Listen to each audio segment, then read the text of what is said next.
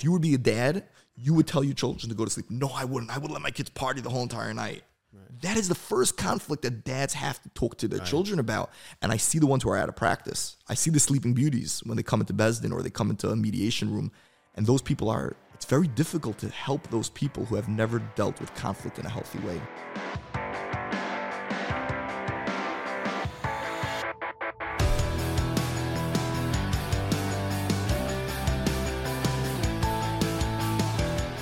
Episode 2, when we disagree or in a conflict.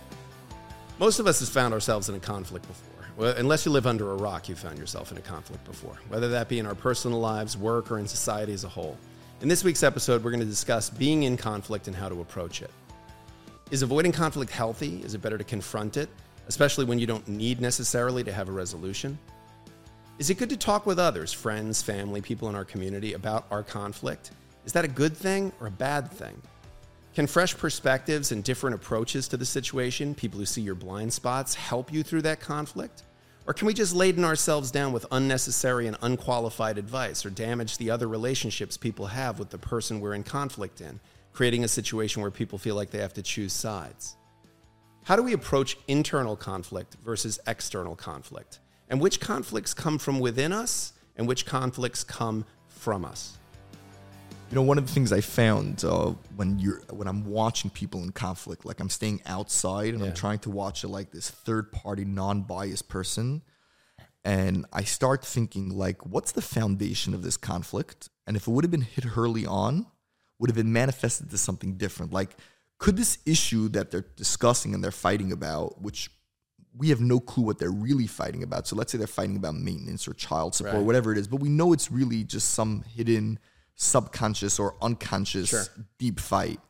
If they would have started discussing that earlier on, would have it led to less resentment and easier time in successfully resolving the conflict? You know, when my son was a little boy, I was heading off to work one day, and he was too young to understand what divorce was at the time.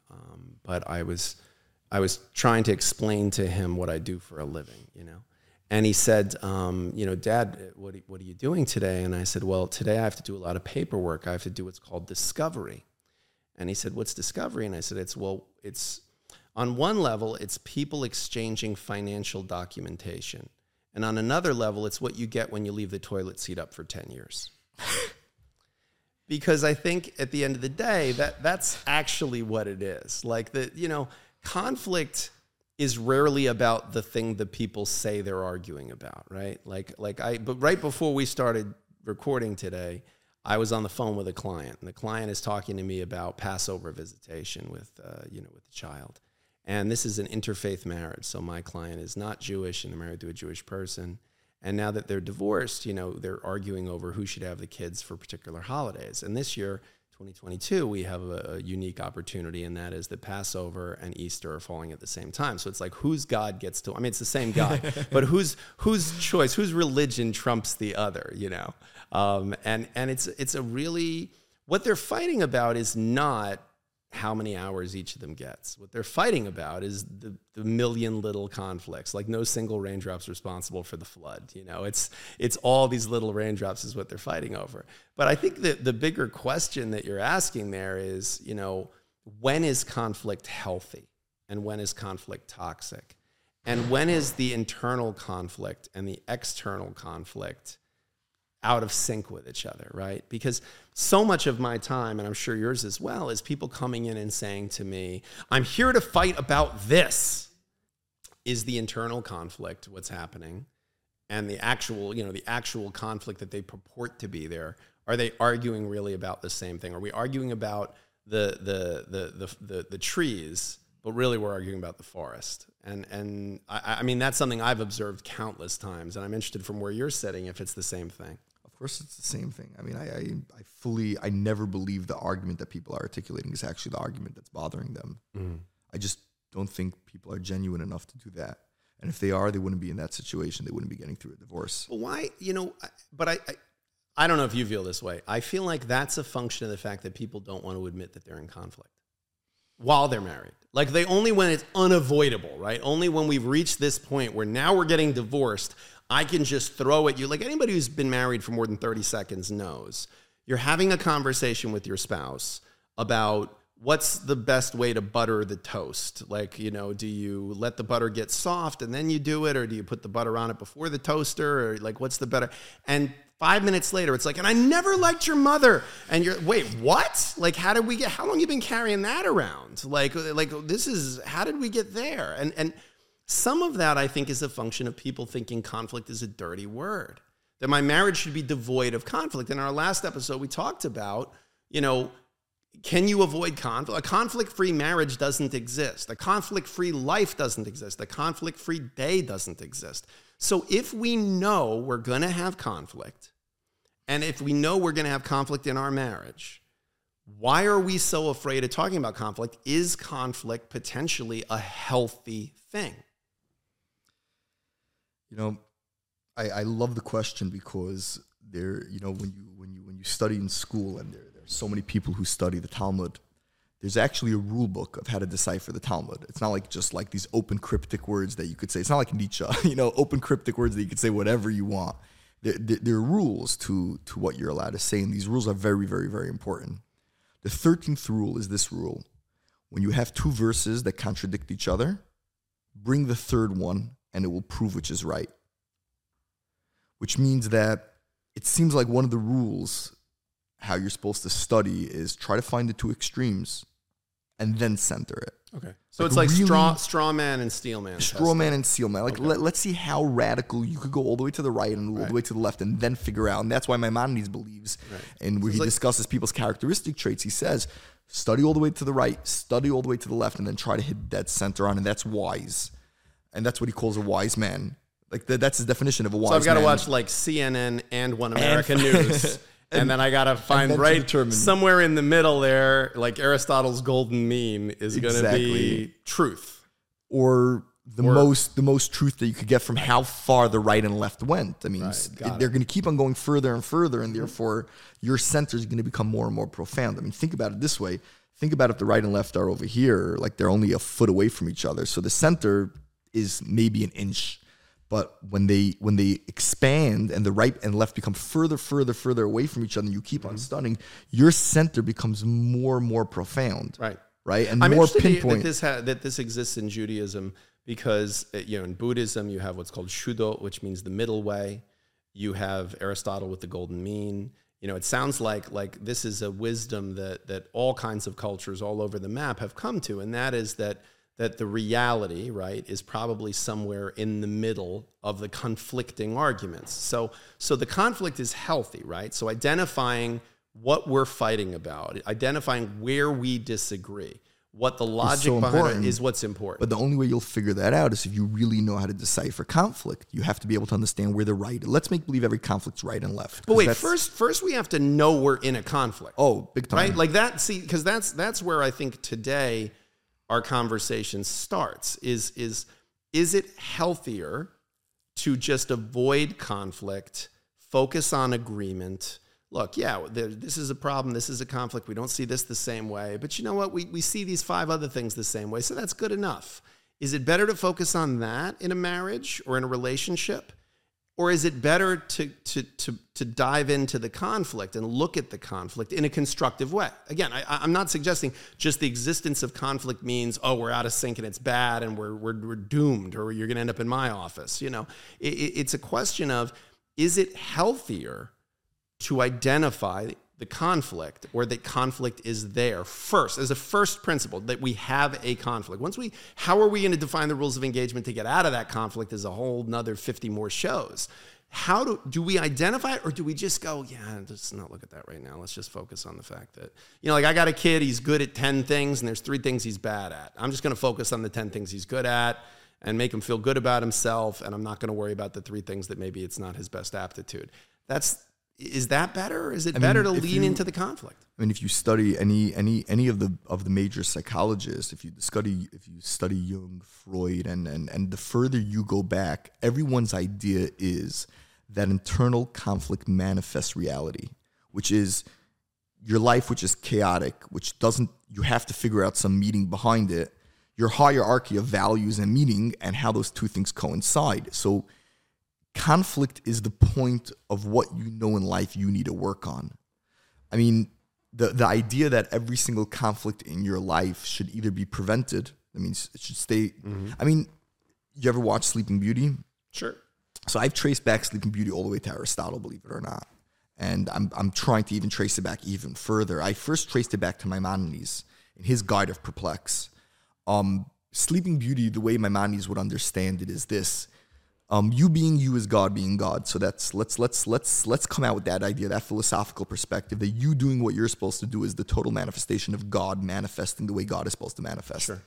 And that means that there's some predestiny, there's some hierarchy set of values that are telling you, that's your Pinocchio, that's your Geppetto, that's telling you how to act. And if you acted, you could accomplish amazing things. And if you don't act it, then you went off the path, right?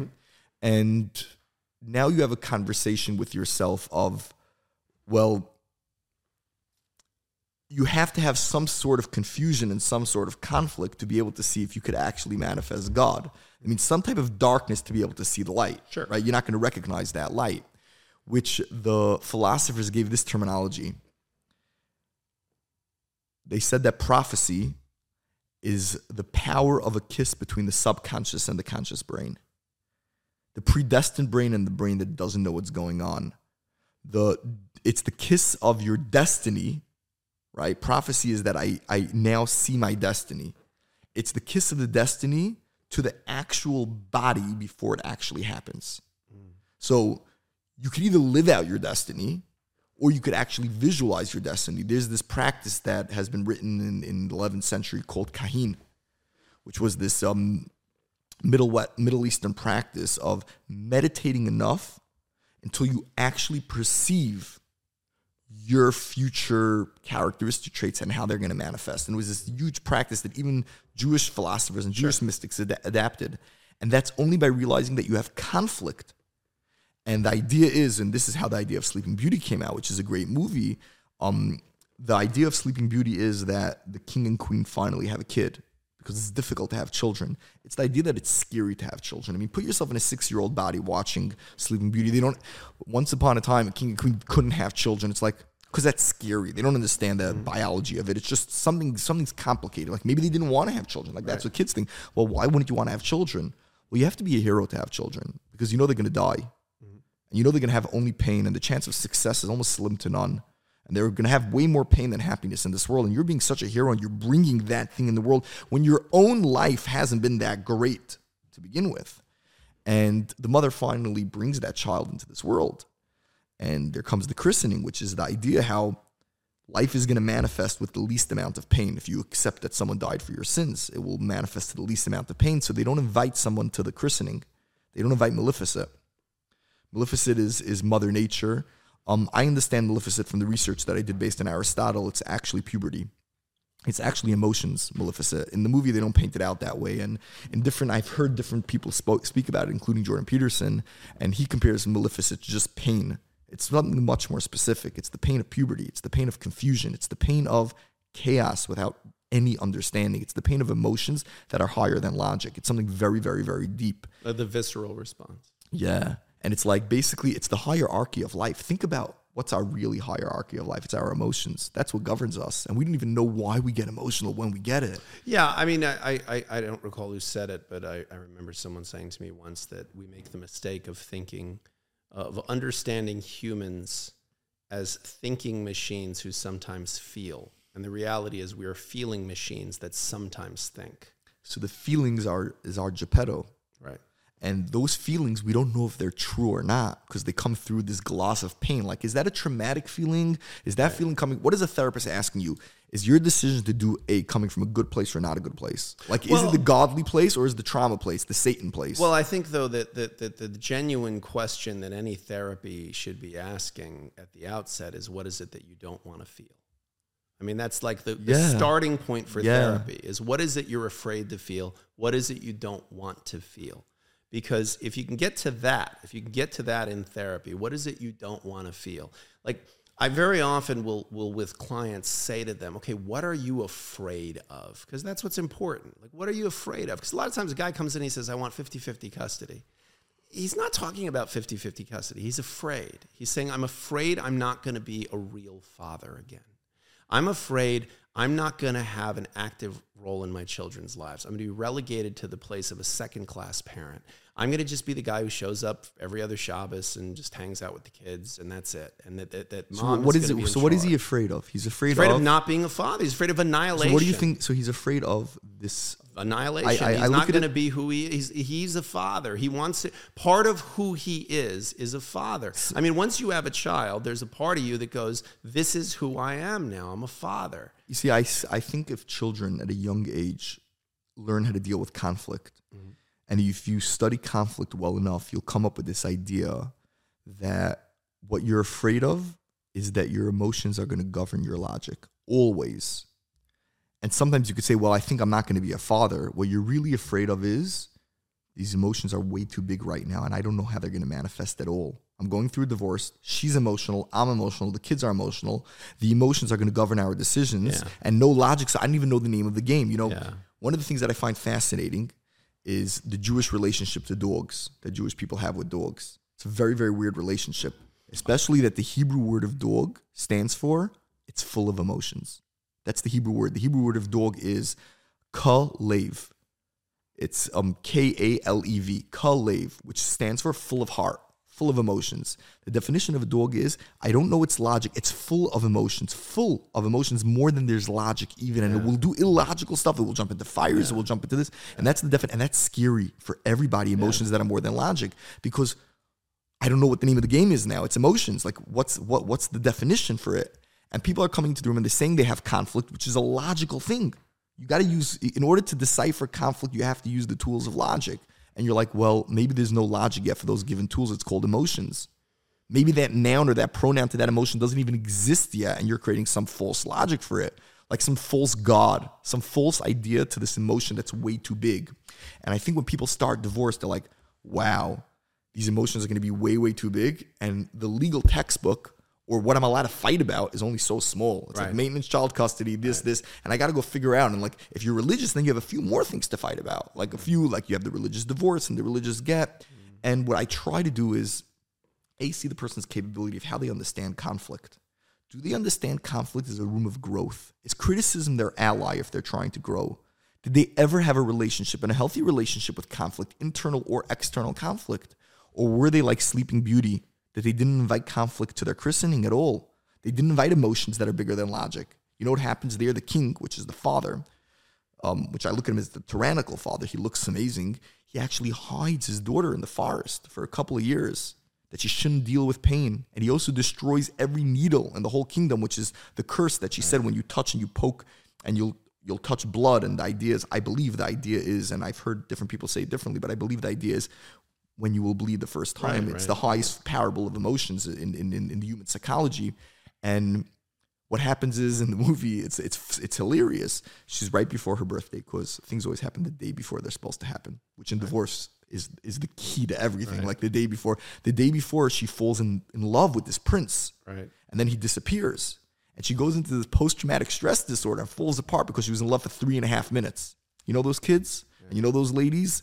Those are ladies who have never felt pain in their life. They've been so protected, or like Freud would call the edible mom, right? Or the idea that the snake that protects their eggs by eating them and killing them, those children are weak. They don't know how to deal with conflict. They fall apart by conflict. And I think that conflict has to be introduced at a very young age to children. You don't want to go to sleep at night. That's a conflict. I think you really do want to go to sleep. No, I'm forcing you. No, I really think you want to go to sleep. Like if you would be if you would be a dad, you would tell your children to go to sleep. No, I wouldn't. I would let my kids party the whole entire night. That is the first conflict that dads have to talk to their children about. And I see the ones who are out of practice. I see the Sleeping Beauties when they come into Beis Din or they come into a mediation room. And those people it's very difficult to help those people who have never dealt with conflict in a healthy way. Conflict is needed desperately in our system, and we need to become professionals in dealing with conflict in a healthy way, to not allow conflict to be traumatizing, to not allow people to want to deal with conflict. Yeah. I mean, I think at the core, what you're really talking about is putting people in a position where they understand where they are in internal conflict. Because I think, to take it back to the topic of the voices in your life when you're in conflict. So you've got mom, you got dad, you got your girlfriends, you got your cousins, you got your friend down the street who got divorced and has their own opinions of it. So, you have a Greek chorus of people that are just giving you their view of what conflict you're going through and how to go through it. And it's informed by all their own stuff and their own emotional state. So you find yourself in this position where, all these voices are coming at you with roughly the same volume, and then you're just constantly in conflict, right? You're being told one thing by a religious presence in your life, being told something else by your attorney, you're being told something else by your spouse and what they're saying their attorney is saying, perhaps, if you're still talking to them directly. So it gets very tricky, but I think at the core of what you're saying, you're talking about how messy emotions are. I mean, the reason you want to protect Sleeping Beauty, if she's your daughter, from Maleficent is you want to protect her from how messy emotions are and how hard to navigate they are. And how, look, early on in my parenting, I remember a friend who was a more advanced parent. He had older kids. I was talking to him about something with one of my sons, and he said, one of the hardest things to do in life is watch your children be in pain. Necessary pain. Necessary. Like there is pain that is unnecessary, and then there's pain that's necessary. And children are, and smarter people than us have written about it, anti-fragile.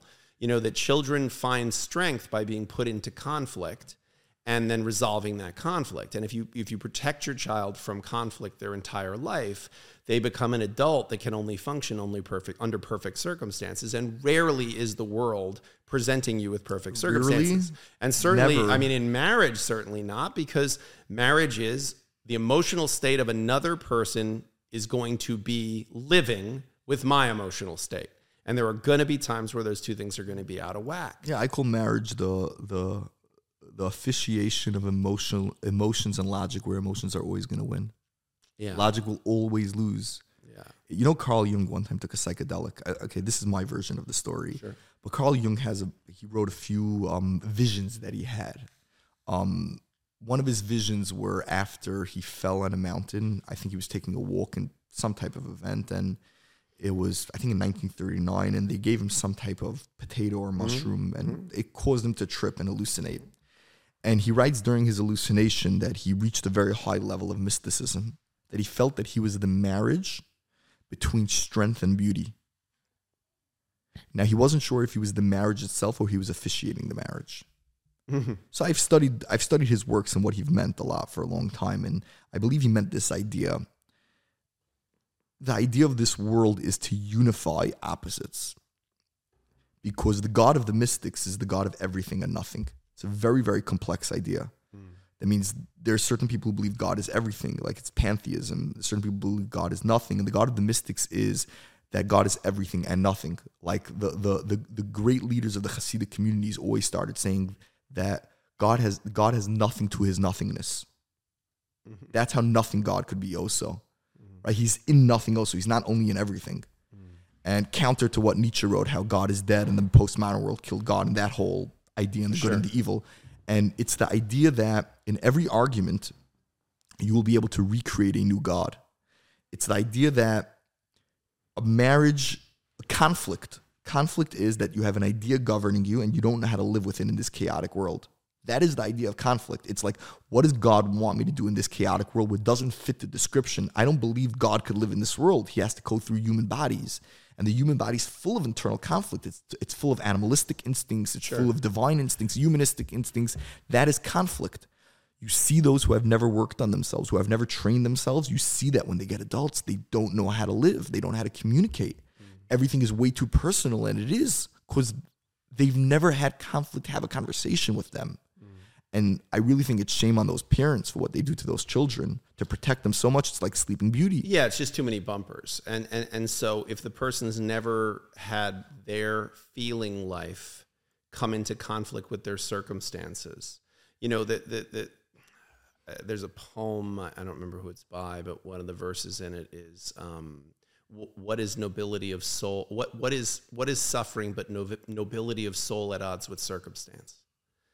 And Rothke, I think, wrote it. Yeah, In a Dark Time by Rothke. Is that what is suffering but nobility of soul at odds with circumstance? And I think the nobility of the soul, or your feeling life, is always going to come into conflict with circumstance. So if we know then that children are going to again, if we know children are going to come into conflict in their lives as adults or even as children still, why do we spend more time teaching them algebra than teaching them how to be in conflict? I really do believe sometimes when I do divorces for people that it's really the first time they have had such a direct conflict land in their lap that requires them to look at their emotional state in an honest way. Like, what am I really upset about? What do I really want?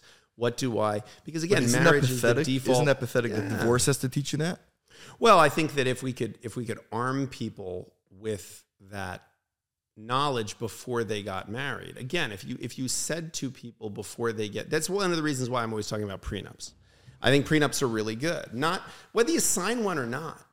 Just having a conversation about should we get a prenup, to me, is an invitation to talk about, imagine an us that's in conflict. What will you do? What will I do? What will you need? What will I need? Like, what are the basic things we're going to need? What will the rules of engagement be? Are we going to trust them to be written by the New York State legislature? Because that seems kind of strange to me. Like, you're letting the reason you have a will is because you don't want to trust the state of New York and legislators you haven't met to decide how your things will be given away when you die. You write a will so you can say, hey, this is how I want things to be done when I inevitably pass away.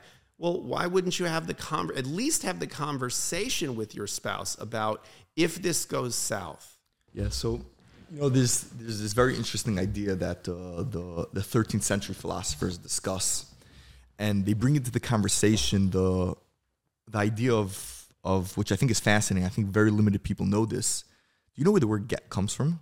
No, so actually, I had no idea. You have no idea.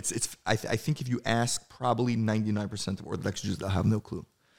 That means, first, we all know what a get is. A get is that piece of parchment that when a religious couple wants to get divorced and they want to separate, the man is supposed to have written up. He's supposed to write it. He could ask someone else to write it for him as a power of attorney. I got to watch one. It was fascinating. It's great. As a secular person, I got to watch where I read the whole script too. I got the whole thing about here's the paper, here's the pen, write me a get. And then the person, like, you're not allowed to it's the guy, you have to give, he had to give him this paper and this parchment, and then the guy had to do it, and the whole thing with the whole hand. Thing is cool. I felt like I was watching something that was like this ancient practice. It is an ancient practice. Yeah, and it was fascinating. I got handed like a laminated card so I could follow along, like I was in church on Sunday. Oh, so I know who you went to. I know you got that laminated card. Yeah, he gave me and I really felt a sense of like awe. It is. That I was able to see this thing that many people who aren't Jewish would never get to see in their whole life, to get to see it and follow along with it. And it had been after a long and ugly divorce, and ultimately we litigated, and the litigation went nowhere for both of these people. And then we ended up sitting down with a rabbi mediator, and this person helped us broker a deal, did a lot of shuttle diplomacy back and forth. So there's similar things to what you do. And it was very good. And ultimately, we all stuck around for the get because we struck the deal, signed the deal, and then said, okay, let's do the get right now. And we did the get right then and there. And there was like this, the rabbis were there. We had a whole group. And I remember thinking, like, this is fascinating, but I know nothing about the history of it. So the history is so great.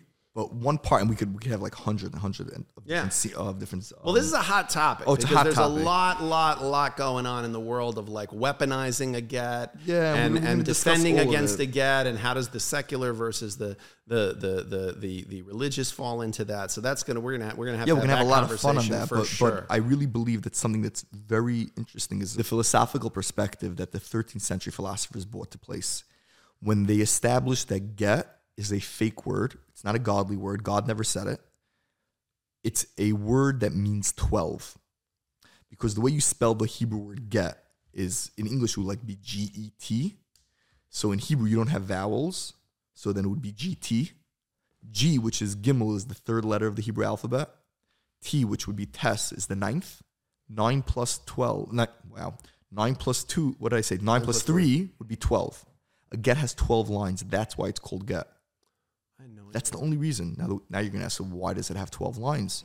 So the philosopher says that if you look at any Bible, the actual Torah scroll, the actual scroll that you walk into every synagogue they will have, that's what they dance, that's what's cherished, that's what was burnt when people wanted to revenge any Jewish belief, you'll find that there's different parts. You'll have the first part, which is known as Genesis, Bereshit in the beginning. Then there's another volume, and there are 5 volumes, right? Between each volume, there's a separation to show that this is the end of Genesis and this is the start of the next one. Mm-hmm. There are 4 lines to separate. The 4 lines that are not written in the scroll. So between 1 and 2, you have 4. Between 2 and 3, you have 4. Between 3 and 4, you have 4, which is 4, 8, 12. Now, between 4 and 5, we don't count. And that's for a complicated reason why not. And we'll discuss that at a different time. But it's the debunk of Christian myth, why you don't count those 4 lines. So you have 4, 8, 12 lines in the Torah text that has not been written. And Judaism believes that this Torah text is their hierarchy. It's their subconscious. It's what they're supposed to want to aspire to. You have 12 lines that are not written. You write that down in the get, and that's why it gets called get. It's you're writing down your new destiny. It's a crazy idea. Wow. It's like you get to write down predestined ideas. Yeah, but it has a very, actually, it invites a very modern view of it. It is a very modern view. Because the very modern view of it is you are now writing the next chapter. You are now control and rewriting. Right. You're reclaiming agency to the extent we have agency as human beings. So now let me ask you a deep question. In the divorce, which is deep divorce between the masculine and femininity of an individual or the couple, and who do you think who should be writing this down? The emotions that's deeper than logic and way higher than logic, or the person who only has logic? Who should be writing down the future? The one who's in control of the emotions, which are so divine and so deep that they're higher than anybody's logic to actually articulate? Like, what should be articulated as 12 lines? Well, the emotional aspect of the person or the logical aspect of the person? Well, my personal view of that would be, if you say to me, I have 12 words to hear from someone, do I want to hear 12 words of their logic or 12 words of their emotion? I would actually want to hear their emotion. How do you hear emotion? Through logic. Maybe. So you would have to hear logic. So who should be writing this? The power of logic or the power of emotion? Well, the power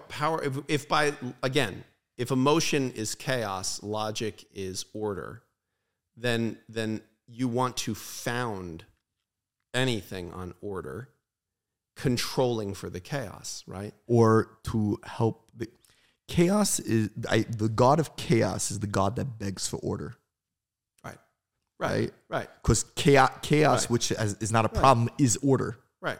Or a fake sense of order. Right. So the God of chaos is the God of emotions, is the God of chaos, is Sleeping Beauty. Mm-hmm. And it begs for order. It begs for logic, even if the logic is on a lesser level than the emotions. Mm-hmm.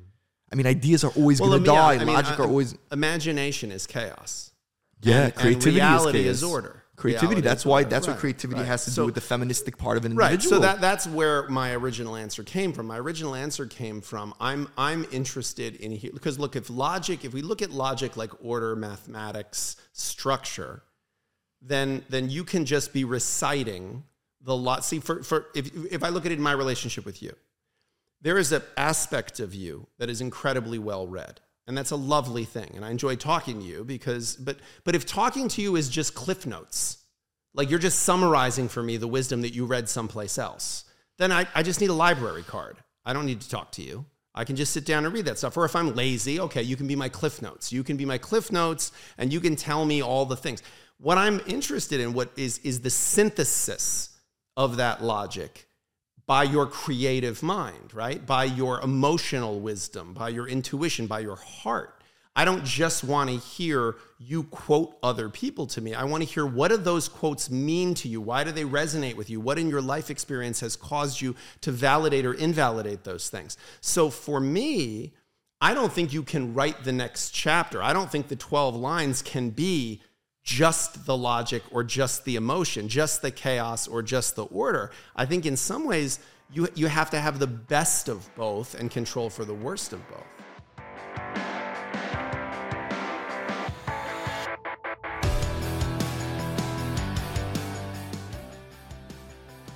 Thank you for listening to Argue in Peace. We hope you enjoyed this episode.